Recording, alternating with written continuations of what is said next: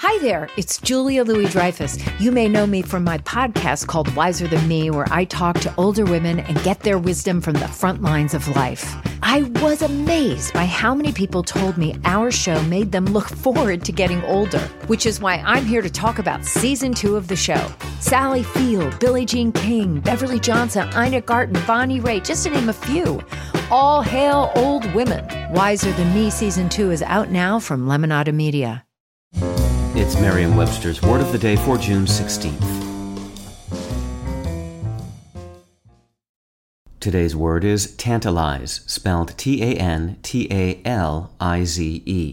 Tantalize is a verb that means to tease or torment by or as if by presenting something desirable to the view, but continually keeping it out of reach.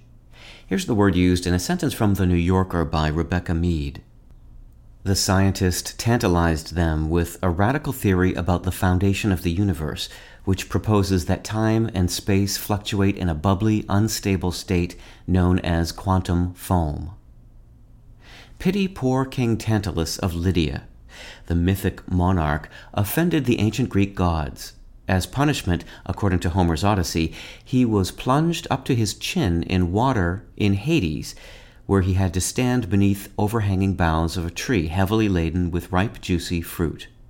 But though he was always hungry and thirsty, Tantalus could neither drink the water nor eat the fruit. Any time he moved to get them, they would retreat from his reach.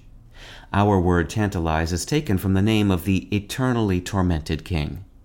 With your Word of the Day, I'm Peter Sokolowski. Visit Merriam-Webster.com today for definitions, wordplay, and trending word lookups.